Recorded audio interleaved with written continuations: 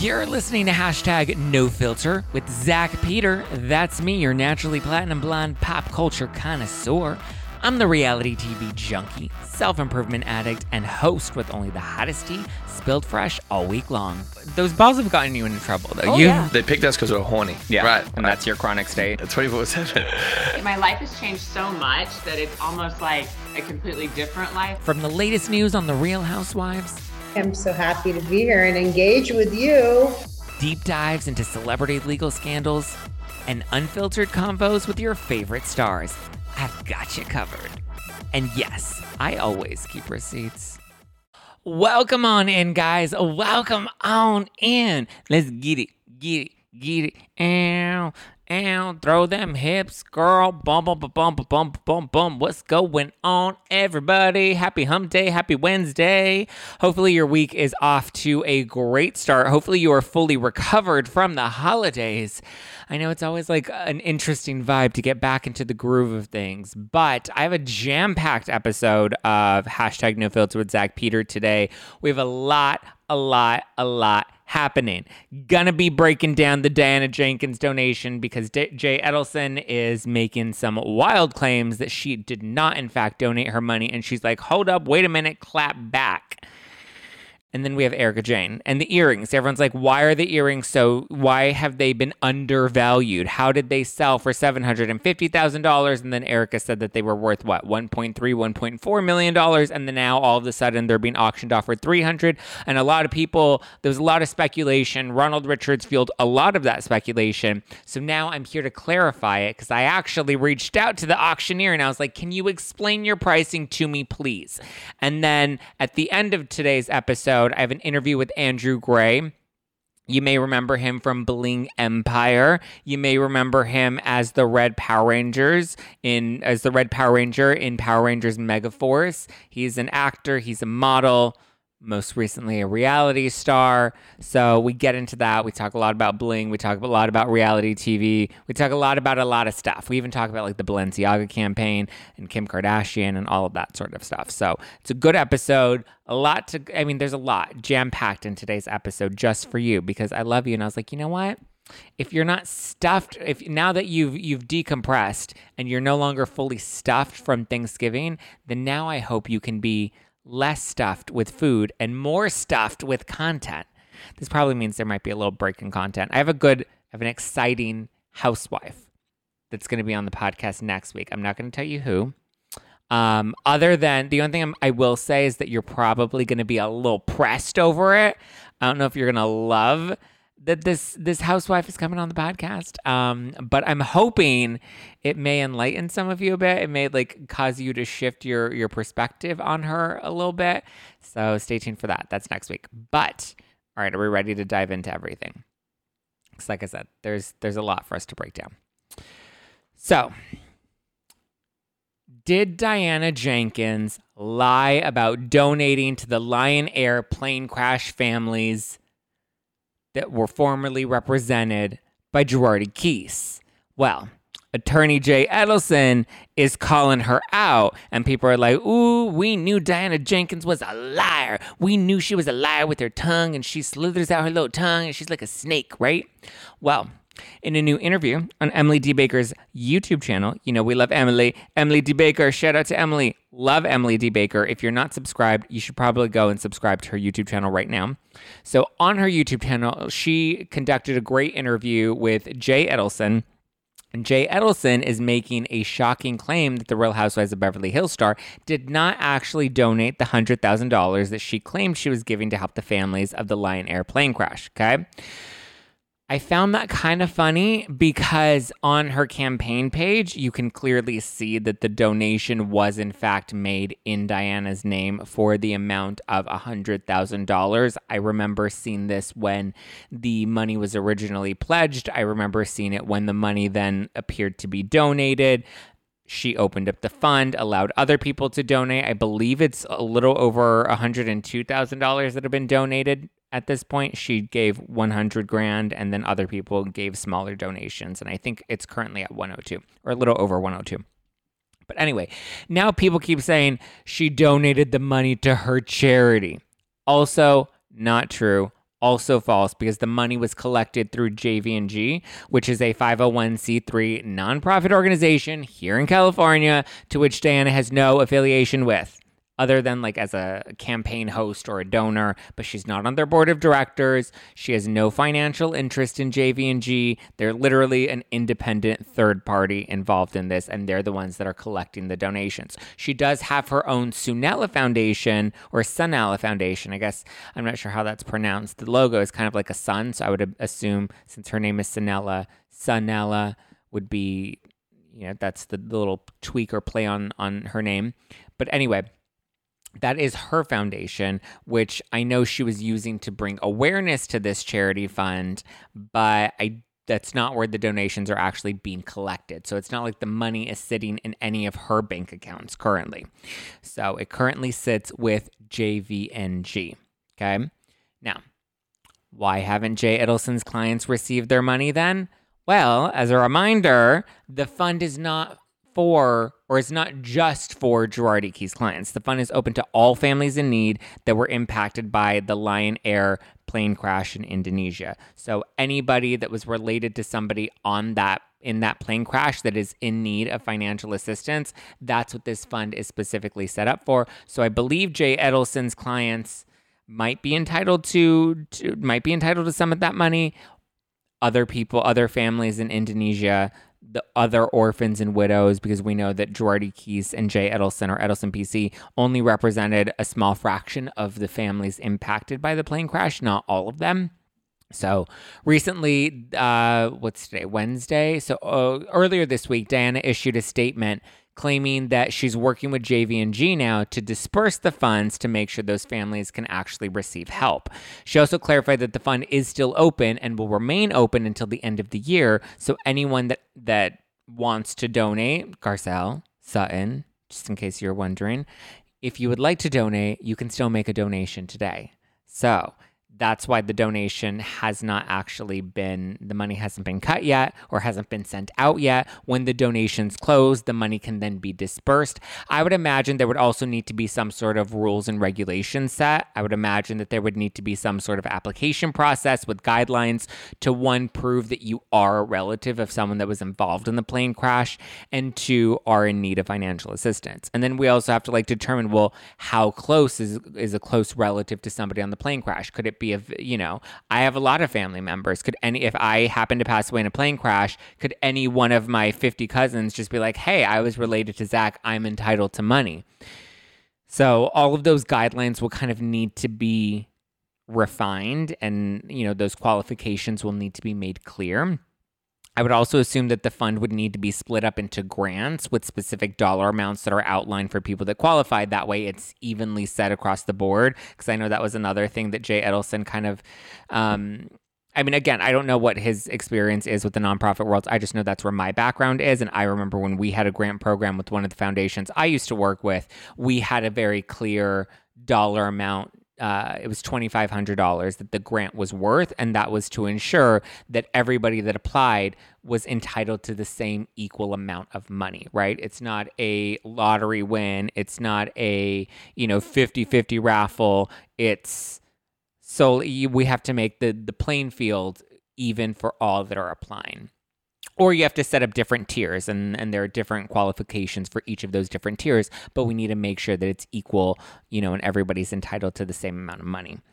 So it takes time to set these kinds of things up. So listen, I would imagine that it's going to take a minute for them to get all of their ducks in a row, but I would also imagine Diana Jenkins didn't just throw away $100,000 that seemingly goes nowhere.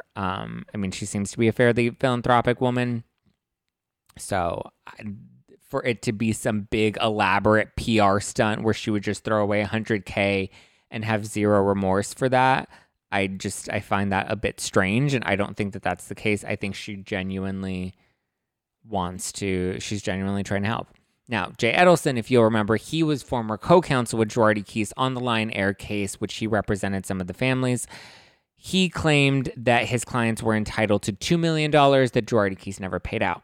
a judge in Illinois agreed that Girardi Keese did need to end up paying that money, and this is the case that ended up blowing up the whole scandal. Jay Edelson's the one that accused Erica of having a sham divorce once he found out that she was suing and leaving, or sorry, not suing, she was leaving Tom Girardi. So Jay is now suing all of Girardi Keese's officers, as well as lender James DiNardo and Tom's estranged wife, Erica Girardi, in his new $50 million lawsuit.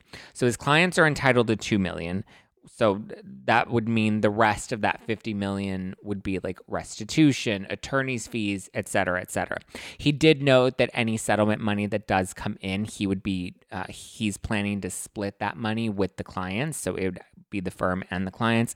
He has paid them out directly. He used it, I believe, his firm's insurance fund to make sure that those clients at least got their $2 million. So that way they're not out of any money that they were owed.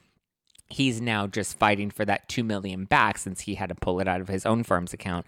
He's now fighting for that money back and then some. And again, that's going to be restitution. That's going to be, I've broken it down deeper in the Lion Air video that I did on the YouTube channel. But long story short, he's trying to make sure they get some additional money and also, trying to get money for his firm as well.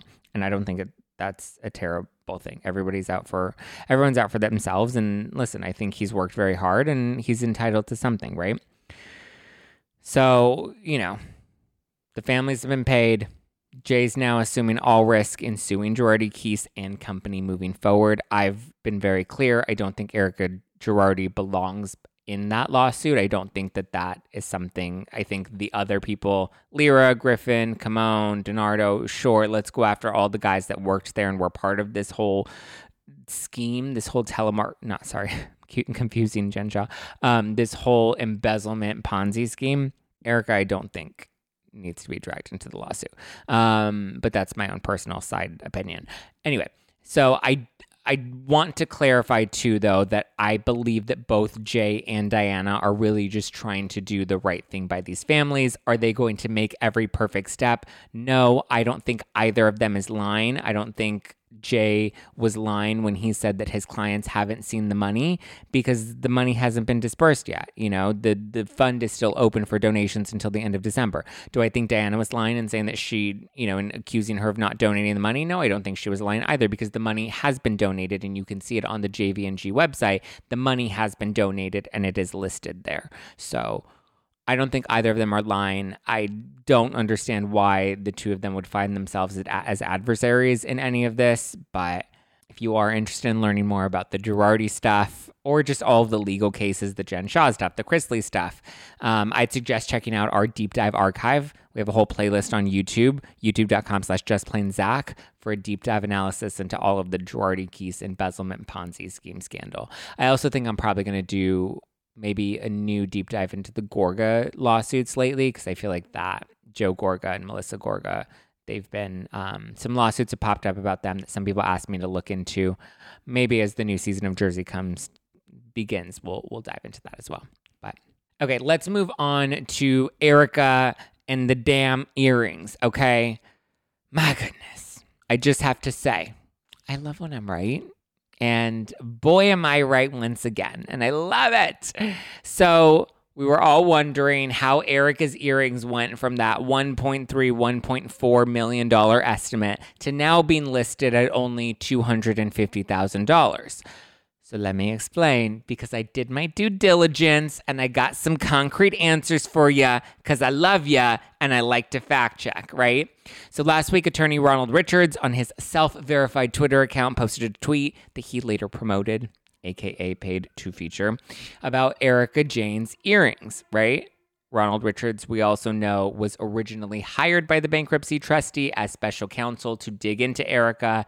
It appears that there wasn't much that came from that investigation because there was no real further action taken against Erica since his departure from the bankruptcy trustee. He seemingly was let go. Anyway, he claims that she turned over a different pair of earrings, leading people to assume that it was the wrong earrings, that she was trying to pull a fast one on the trustee. First of all, the trustee's not that stupid.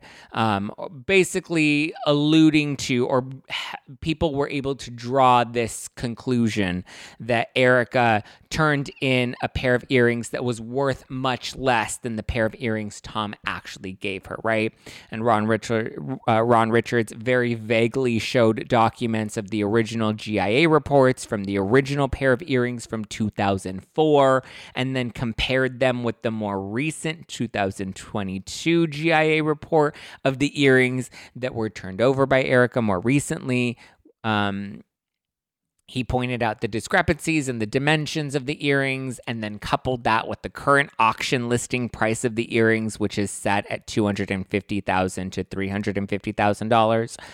So the original set from 2004, however, was stolen in a home invasion in 2006. Now, I know other people have theories that maybe that was insurance fraud. As far as I'm aware, and as far as Tom Girardi and Erica Girardi have admitted themselves, there was no insurance on the earrings. I do find that a bit strange. So it wasn't, and that's why he had to purchase a replacement pair of earrings.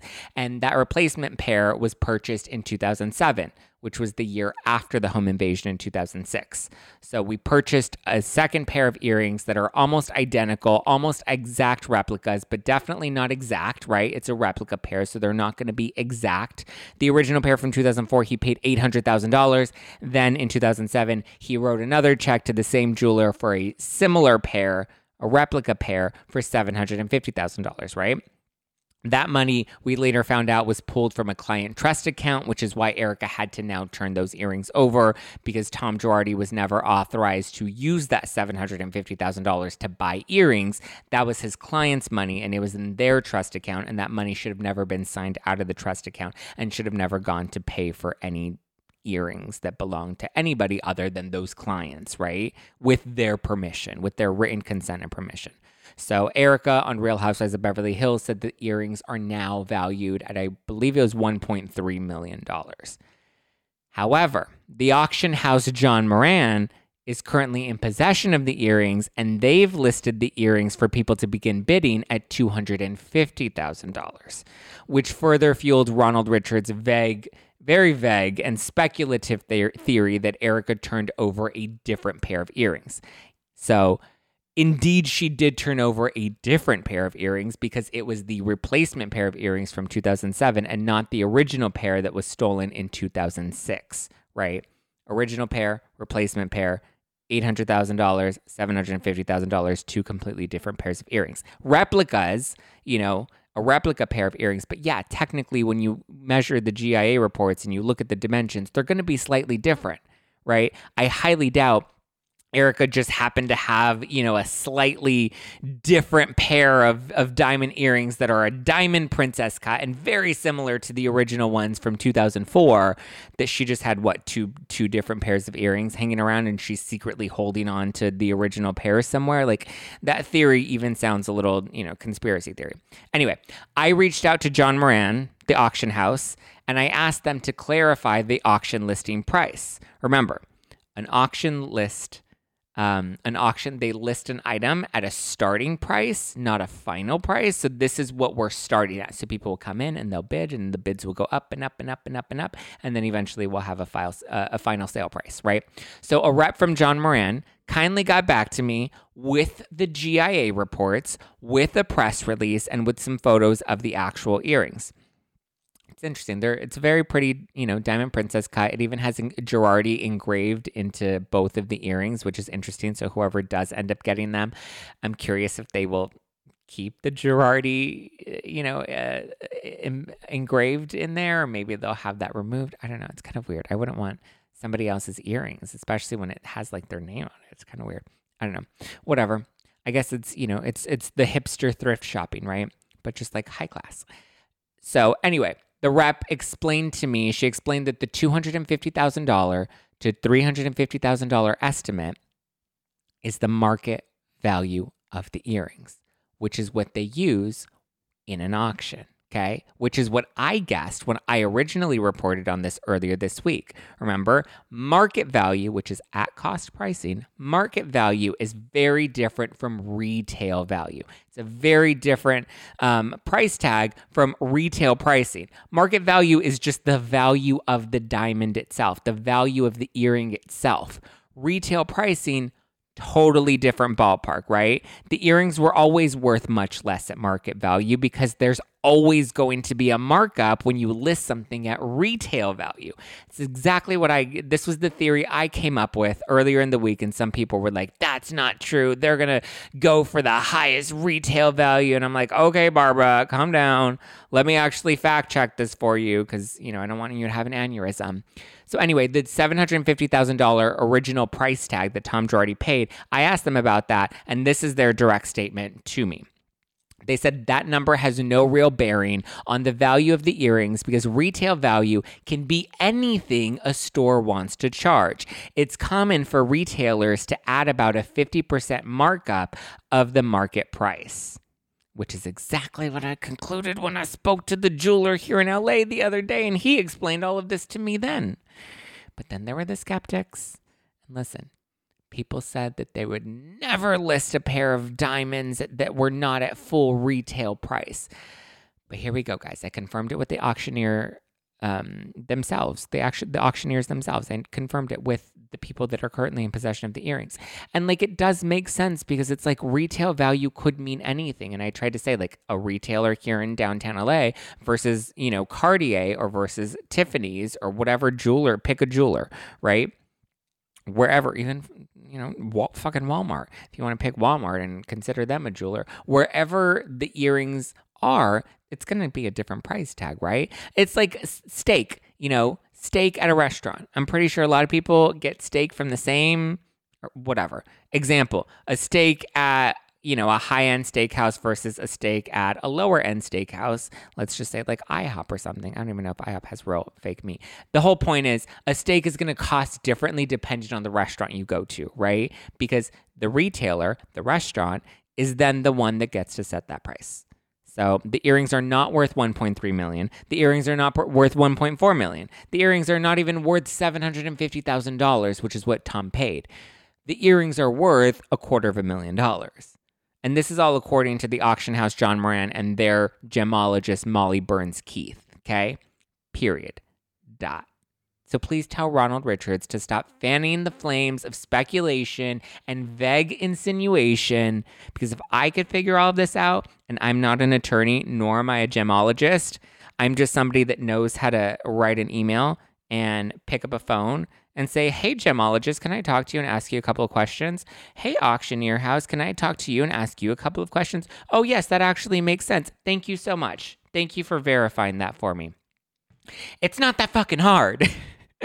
Sorry, I just, I get a little irked sometimes because I get dragged when I happen to actually fact check my stuff, you guys. And when I'm not fact checking stuff, I'm very clear. This is my own theory. This is my own opinion. This is my own speculation. There you go. Answer. You asked a question. I gave you an answer. So for more deep dives into the Girardis, I recommend checking out our deep dive archive on YouTube, youtube.com/justplainzach. There are also other deep dives into the Chrisleys and their recent arrest, or I guess recent sentencing and their whole, a bank fraud, tax evasion scandal. There's also the Jen Shah stuff. She has her court case coming up, her sentencing coming up in January 6th. So stay tuned. I will continue to cover more. All right, guys. I hope you are ready for a little change in pace now, because today I have a very special interview with Andrew Gray, who you may recognize from Netflix's Bling Empire, or maybe you know him as the Red Megaforce Ranger in Power Rangers Megaforce. He's the Red Power Ranger, and he's really hot. Maybe you even know him from one of his very hot and very spicy modeling campaigns. Well, anyway, he's here. And we have one great combo. We talk all about Netflix's Bling Empire, why he left the show, why he returned to the show, if it's coming back for another season. We also talk about how toxic reality TV can be, and this insane Balenciaga scandal, and just like life, living life. And we have a really good conversation. It's an eye-opening combo. Maybe you'll find some nuggets of wisdom in it for yourself, or maybe you'll just enjoy some of the tea that gets spilled. But I hope you enjoy it. So enjoy. Please welcome Mr. Andrew Gray. Hello. Thank you. Thank you. That was a beautiful intro. How are you? I'm doing spectacular. Another day above ground, and God be the glory to it all. I'm really, really happy. How about you? I'm doing well. Just celebrated Thanksgiving with my family, had a great weekend. A lot to be grateful for. I know there's a lot going on in the world right now, but I'm just like, okay, tune all of the outside noise out, tune in, focus on the things that I'm grateful for and the things that are going good in my life right now, and just go into the holiday season with a really good, positive mindset. Attitude's everything. Did you have a good Thanksgiving? I did have a good Thanksgiving. It was one of the first times that I was actually around my whole family at once. So I was missing my grandmother. She was definitely there in spirit. She's getting older and can't fly. And it was kind of sad not to have her there, because you always want to have Graham there, and to hear the stories of when she grew up and what her Thanksgivings were like. And there's always a new memory that pops up. And I just actively listen. I love my elders. But overall, Thanksgiving was a true blessing. What did she think of your decision to pursue a career in entertainment? Because I feel like sometimes family members are like, oh, I don't know if I want you to go into entertainment. It can very much go south or very hard to build a career in entertainment. Was there a little apprehension from your family? There was more of not, how do I say this? I didn't go into the entertainment field. I didn't know it was a business when I first got into it. And when I mean that is when I was a child, I just loved to recite poetry. I loved going to the theater. I loved my grandmother got me season tickets to the theater, and that's something that we did.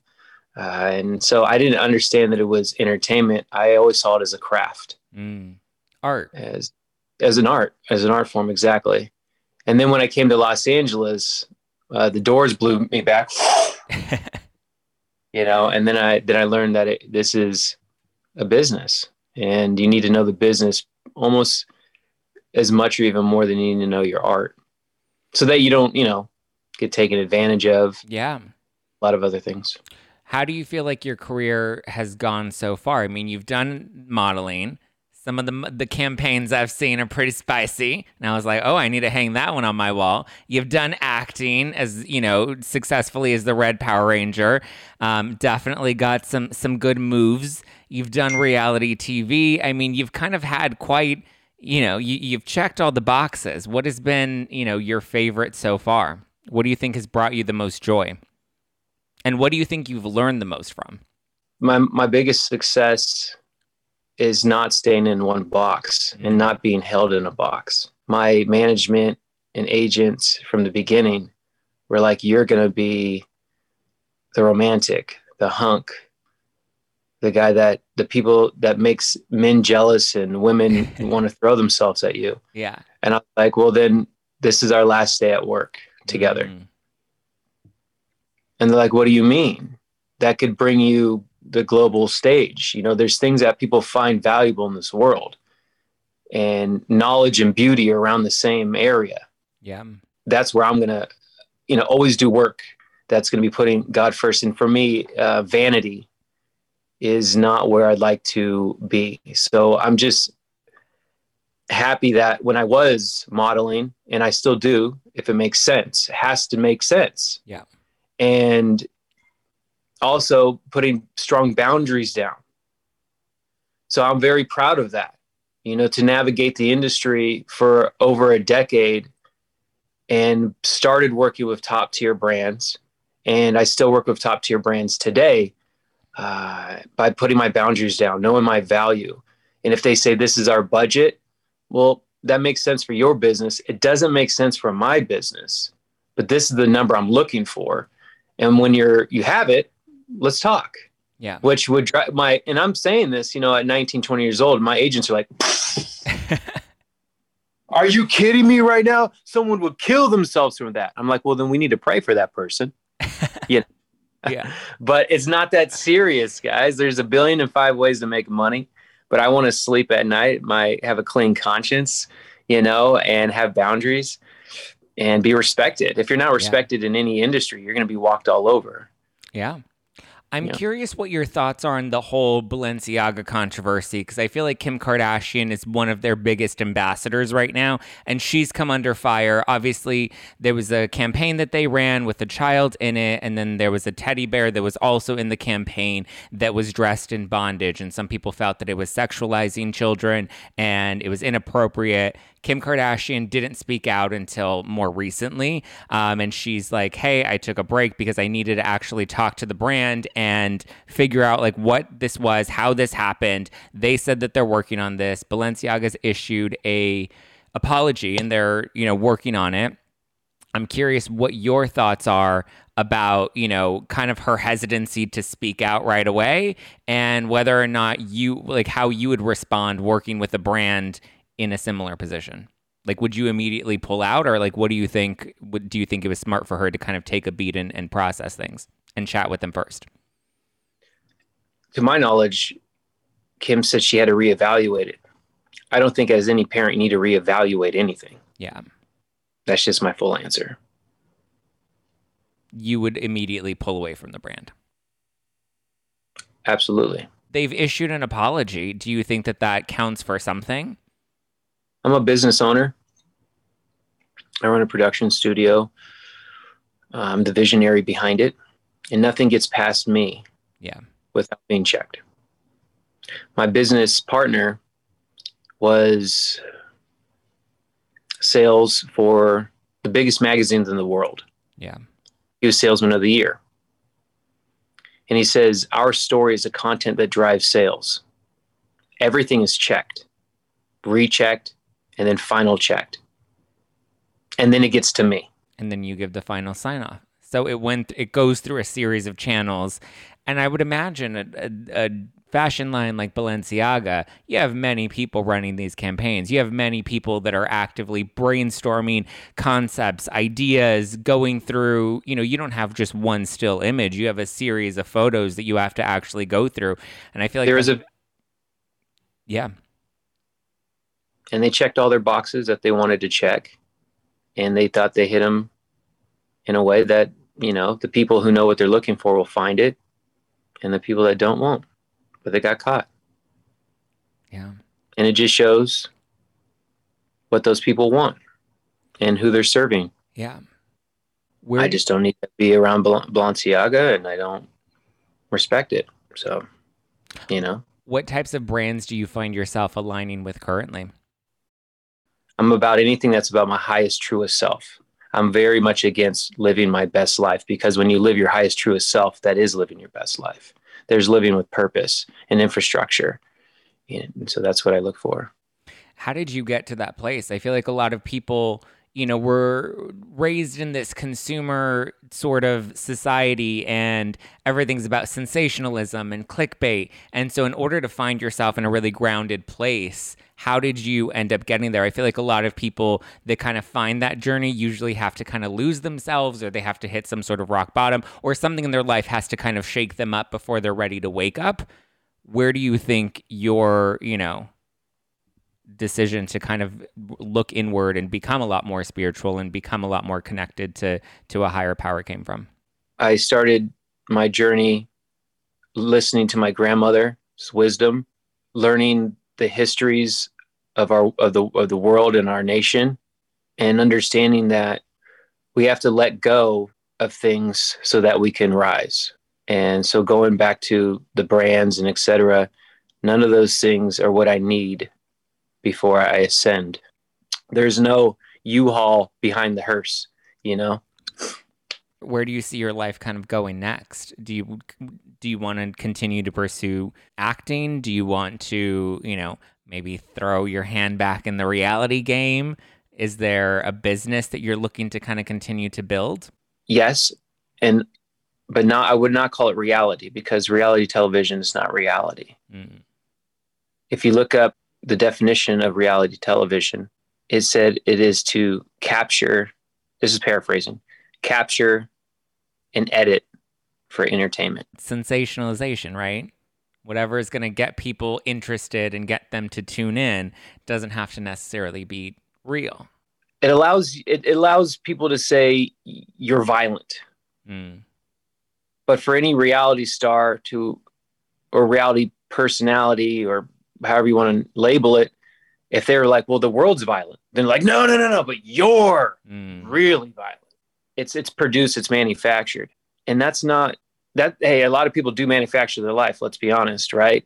We'll pray for them, but that's not reality. If what I would like to do is a documentary series documenting life and presenting it in a way that's natural, and it will educate. It may provoke responses, but not reactions. There's enough of that already, just going through traffic in life, crossing the street. Do you feel like it's changed some of the people in your life? I believe it influenced them. In what way? To act out.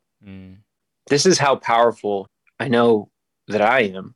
And I say that with humility over hubris, is that I'm so powerful that somebody will say something against me because they're either inspired by me or intimidated by me. None of those are my problem. Right. But then they'll go to somebody else and talk about how much they don't like me. And then they're going to find somebody else, and then they're going to build a group and talk about how much they hate me. But the funny thing is, and the reality is, they don't even like each other, but they all gathered to talk about me. Yeah. Now, if that isn't toxic, I don't know what is. Yeah. But this is what I would focus on in life. Let's look at the reverse. I am loved. And Zach, you're here with me because you respect me and I respect you. Yeah. And now when I leave, I'm going to talk to somebody else who I respect and love. And then I'll say, this was a wonderful experience. Now there's a group of people who now respect you, love me, and would love to get to know you better. Yeah. So that you hopefully build a relationship, because that's how powerful you are. People only operate from their own level of consciousness, but also their own level of how much they love themselves, right? I think you lash out at people when you are, there's something within yourself that you're lashing out. Like everything, I believe, is kind of like a mirror, and what we see in other people and what, how other people behave is more of a reflection of them, and how they're feeling about themselves. It depends if there's an undercurrent of unresolved issues that have not been surfaced due to oppression, due to fear, due to loyalty. And then when you're provoked, anyone and everyone is capable of breaking. But I believe once we break, that's the opportunity to repair, to innovate, to rebuild, to rise and fly. Growing up, we're raised and conditioned to believe certain things, to act a certain way, to do things that we think is going to bring us fulfillment, whether it's to get married and have kids and have the white picket fence, only to realize we're achieving these things not because we're really pursuing any sort of, happiness, but we're just doing it to kind of appease people around us because we think that that'll bring some sort of acceptance from our peers, when in reality they're also just miserable going on the hamster wheel themselves. And it's really just about, I think as we become adults, it's about breaking down and, like you said, unbecoming all of those things that we were told we were supposed to be, and really getting back to the true nature of who we actually are. We're getting back to the root and the seed. Yeah. I love planting and working with my hands. I have a green thumb and botany, etc. With citrus trees, this is a known fact. If you have bad roots with the citrus tree, it doesn't matter how much retilling of the soil, right? How much nutrients or artificial nutrients you have in it or put into it, let's just say, there will be no fruits. There will be none. You need to rip that thing out. and start brand new because it has bad roots. So that's what in that little analogy, just want to, remind people is not only focus on your root, your seed that bursts into a root, but understand what is your soil? How are you mending your soil? Is this compacted soil that there is no bacteria growth in there that's going to help, the calcium, magnesium, potassium, chromium, get into the root and keep it flourishing and have a full cycle? Do you want to have a harvest? And if so, you really need to let go of these desires and understand who you're hanging out around and why. What is these influences? And understand that there's going to be storms, that there's going to be new seasons, and to be ready for that, that we cannot escape life. Life will happen. Yeah. That we must embrace it. We must embrace the pains of our roots growing. We must embrace the pains, excuse me, of our roots hitting rocks, unforeseen obstacles. I do know this: if we move forward in life, we will get there fast. But if we go together, we're going to go further. Yeah. And that's a beautiful thing. Life is so short. Why not share it with somebody else? Let's say, like in a marriage or in a friendship, really build something that's lasting or everlasting, or that constantly needs tending, like the soil. The joy that it will bring you is exponential. But going, doing everything on your own terms and your way or the highway is may lead you to alone, unhappy, unhealthy, and nobody wants it. And none of our elders want that for us. Yeah. I am curious why you decided to do reality, like why you went back to reality, if that was something that initially just kind of didn't feel in alignment for you. What was the pull to go back to that? Was there something you were trying to prove? Was there something that you were hoping to correct? Was there a relationship you were looking to mend, or something within yourself that you were hoping to find through that experience? Well, the show, it was shot 2 seasons back to back. It was a strategy. It was just business strategy for me, which we did not get renewed for season 4, by the way. There's no more bling. It's done. This is maybe the reveal of it. Nobody wants to see people attack people anymore. I originally got on the show and pitched the show to my mentor, and for love. I loved my ex. She was my best friend, and she wasn't surviving. We were selling everything just to live. And it's because Los Angeles is very expensive. Entrepreneurial living and delegation is very expensive. We had successes, so I had an opportunity, and I was already working with somebody who at that time had me in a hypnosis almost of who he was. And now I understand better as a producer myself. I'm a developer. So I didn't understand that person produces television, and the only style of television that is gossip television.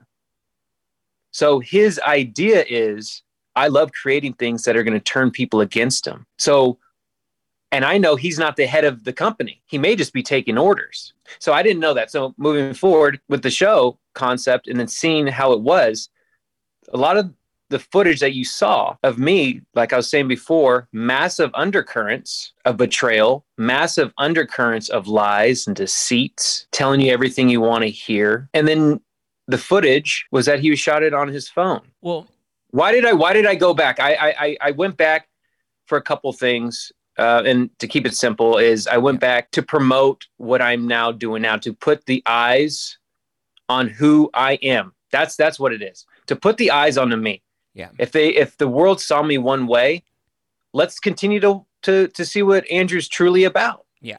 Overnight on social media, I went from maybe 80,000 to 20,000 overnight drop. Wow. And then within 1 year, I've never bought a bot. I've never bought followers, supporters, likes, right? There's absolutely no need for that. That's the saddest thing in the world. One of the saddest things. I agree. And then it went with 1 year to 121 plus, all organic. And I wanted people to, again, view who I truly was. Yeah. I'm not going to let anybody write my narrative. Yeah. they already smeared my name to the best of their ability, with 0 F's given. Yeah. They're like, let's just run on this. And why wouldn't they run on this? Yeah. If they already have an agenda based on the shows they've created, right? The genres, the gossip, the throwing, the breaking, this violence. Why wouldn't I be outcasted? Just think about that. I'm a man of the cloth. Why wouldn't I? Jesus is always mocked in Hollywood. They always have some artists hanging. They always have horns on. They're always going to these parties, and I just feel really bad for the castmates. Truly, I do, because not all of them are bad people. I would say the majority are good people. They're just brought astray. Yeah. They were also betrayed, and they spent a lot of their money to get in front of a camera, and things were promised. And then they're cut out of the whole scene. Like a dear friend of mine, who's in the show, I don't need to name who it was, but gave them their house, $150,000, and then they cut them out of the whole episode. Another one spent over $100,000 on another one of their parties. I was in one of the scenes, and they were in it for like 2 seconds. And that's not what they promised. So again, I went back to show you can go against all the odds and still write your story. Yeah. You can be tested and still come out not unscathed, but you can come out rebuilt, renewed, and bettered. This show bettered me. I will honestly say that. I haven't been globally smeared and before, and it has made me a stronger warrior, so I am grateful for the battle test, I guess. I don't know. Do you think it also maybe kind of made you come face to face with maybe some of the parts, because what I've heard from other people that have done reality TV is they're like, sometimes it exposed me to parts of myself that I wasn't even fully aware of. And so I was able to kind of work on those parts of myself, because I was able to then kind of see myself in a different light. Or maybe I saw myself getting caught up in the drama, or maybe I saw myself doing things that didn't feel, in alignment with who I know I am. And so from there, I was able to kind of learn from that experience. I was already in therapy. I've been in therapy since I was a child. I grew up in a dysfunctional home, a broken home. My parents divorced when I was in kindergarten. There was always violence was a communication style. There was alcoholism, gang culture. There was drugs. I grew up not fully in the streets, but we grew up in poverty. We grew up on food stamps until I was mid-high school, traveled to many different schools. I've been bullied my whole life, and I grew up to what I've been told, physically attractive. So when you're in those environments and you're more have more masculine / feminine features, you're going to get picked on. And I'm really a calm guy. Yeah. I've always been, it takes a lot to get me going, and I'm in martial arts. Yeah. So discipline and honor is number one. They broke me though. When you film a show for 3 years to build the pilot, and there's an undercurrent, like a tsunami, and they have 3 cameras on you at all times, anyone will break. Anyone's fallible. Yeah. I'm insufficient like everybody else. And they figured out of the giant, all the buttons, they found the one. Yeah. And then they, want to make a mockery out of the whole thing. And what hurt the absolute most is having somebody not protect me in the light. Are you referring to your girlfriend or to the producers? Anyone and everyone who knows me. Yeah.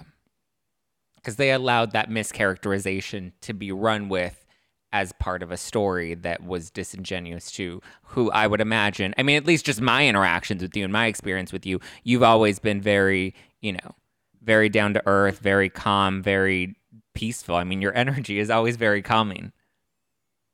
I've made peace with it all. Yeah. And I've prayed for them all, and I have forgiveness, and I will have mercy. But not one of those people have came to me and said, I was scared, man. I didn't, I saw what happened to you, and I didn't want that to happen to me. And but you know what? I'm not a victim of it all, and I'm not a survivor. I'm a thriver. You're a warrior.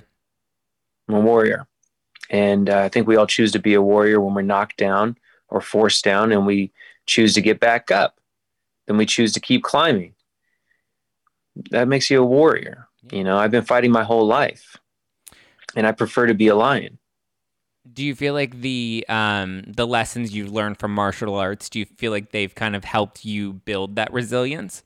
There's so much humility into it. There's so much sportsmanship into it. I was late for about 5 days in a row.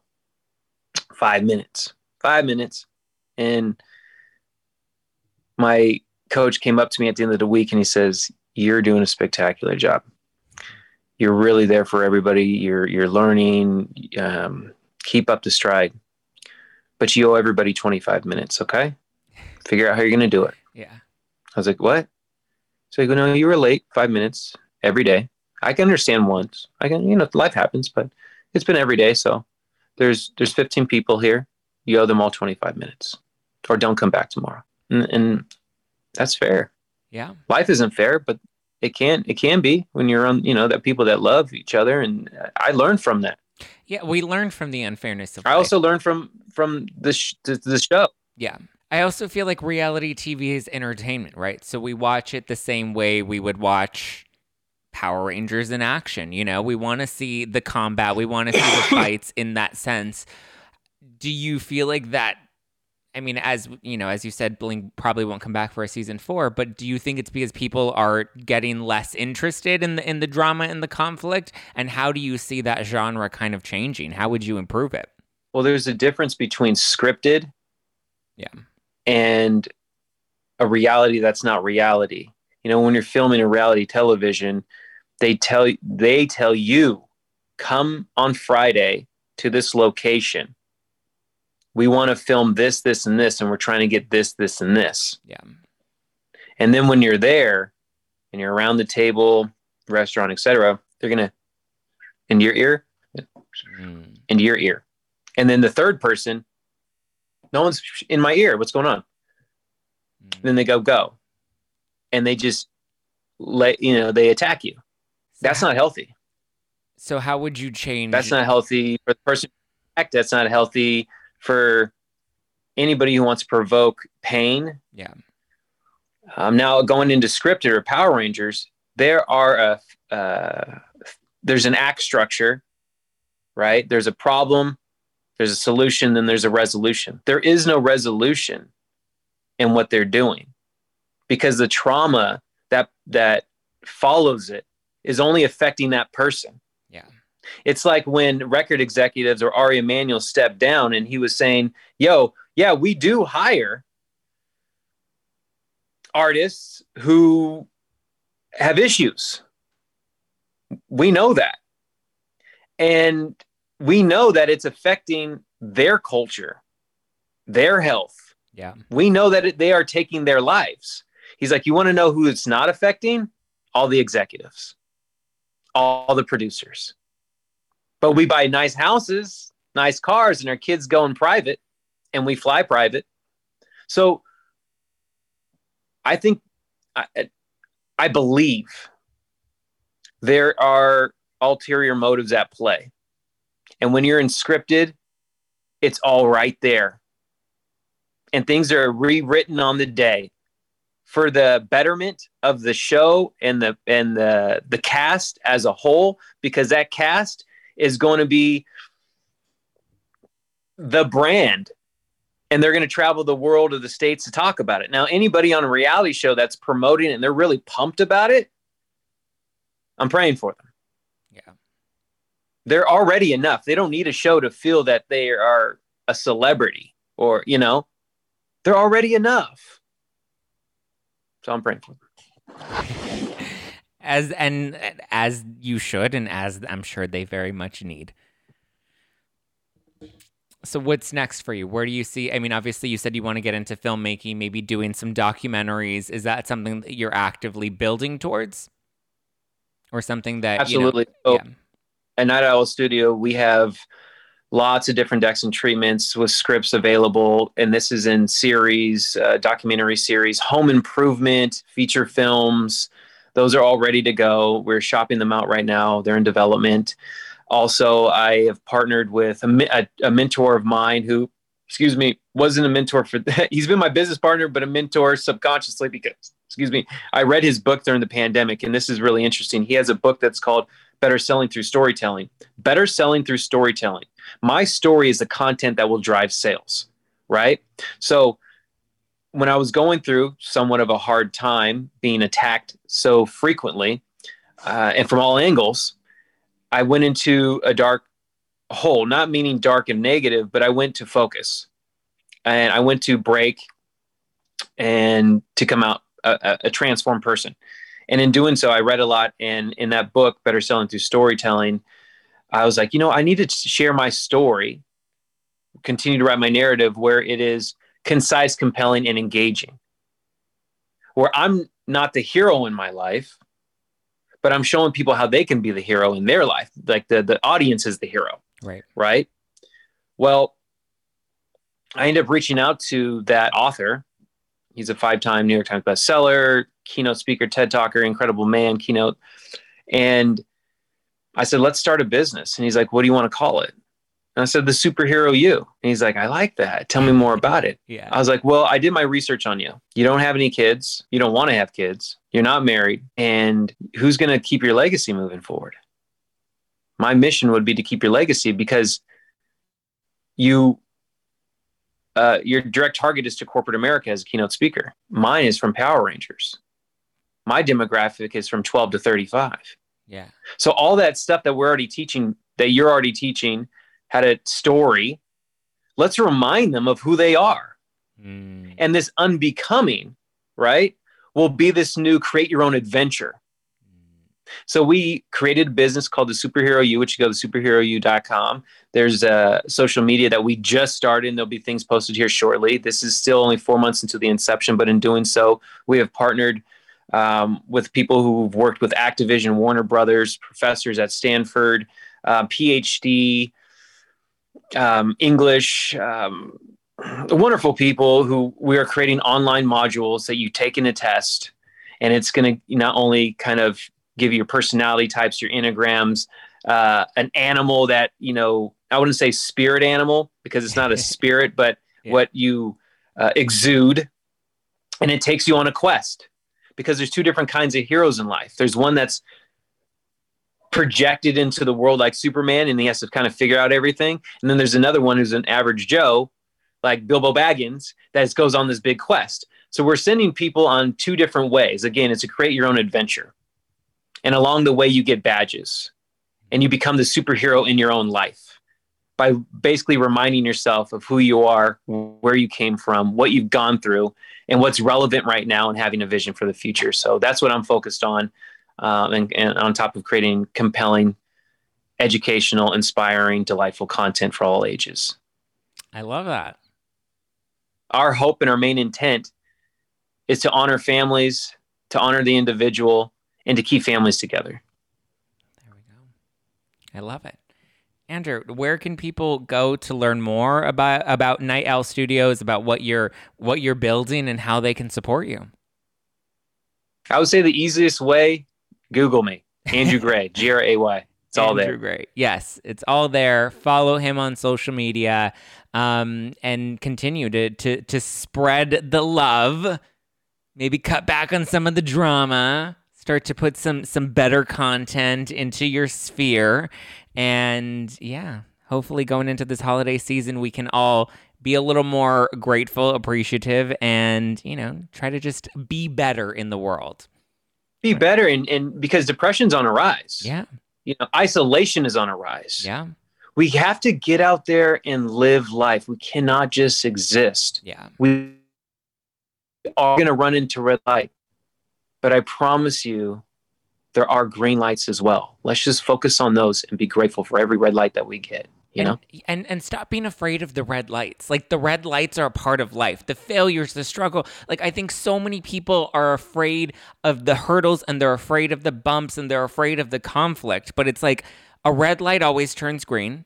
Conflict will always lead to resolution as long as you continue to go through it. I think so many people get worried because they get stuck in the middle of the fog and they don't realize that as long as you just keep putting one foot in front of the other, eventually you make it through the fog. it's really, really hard. We can all take ourselves out. Yeah. I'm about to say goodbye here shortly. I have to go to a funeral of a dear friend of mine, and just anybody, we all can take ourselves out at any time. Life is hard. Yeah.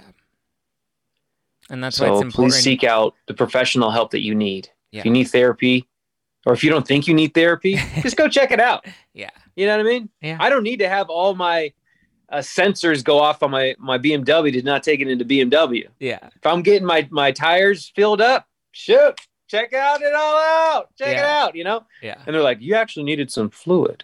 We already did the brake in the back. I'm like, well, who's paying for that? No, I'm just kidding. But, you know, all right, take care of it. Take care. And you're going to need tires in 10,000 miles.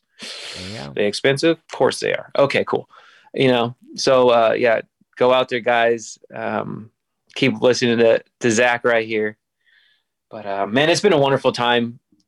And we're going to see each other in person. We're going to continue on. And when I get Grayscale going the podcast, I'd love to have you on. I would love to, and we'll dive into all the gray areas. All right. Thank you so much. Enjoy the rest of your holidays too. God bless you. Thank you. You too. Thank you guys for listening to #NoFilter with Zach Peter. This was a truly unfiltered conversation with Andrew Gray, and I was very, very grateful for him and his candor and his openness and his honesty and his humility and his willingness to kind of just put himself on the table and share. And hopefully you guys took some good nuggets away from our conversation. Hopefully you go and give Andrew some love and some support. Thank you guys for tuning in. Thank you to Leah Quinn. Leah Quinn, who also was featured on Bling Empire. She is the one that introduced Andrew and I. And, you know, I got to hang out with Andrew at the launch of her soju, which was awesome. And I'm just grateful to Leah, grateful to Andrew, and grateful to everybody tuning in. We got a fun episode, or a fun holiday season full of some good episodes to come. So stay tuned. Give me a follow at Just Plain Zach if you want to keep up with me, or you can keep up with the show at No Filter with Zach. It's always a good time over there. And then if you want to follow Andrew, you can follow him at Andrew Gray, at Andrew Gray. Easy peasy, lemon squeezy. All right, guys, love you, mean it. Have a wonderful weekend. I will chat with you on Thursday night for our Thursday Night Live. Airs on the podcast Friday. So till then, have a good one. Love you, mean it. Bye.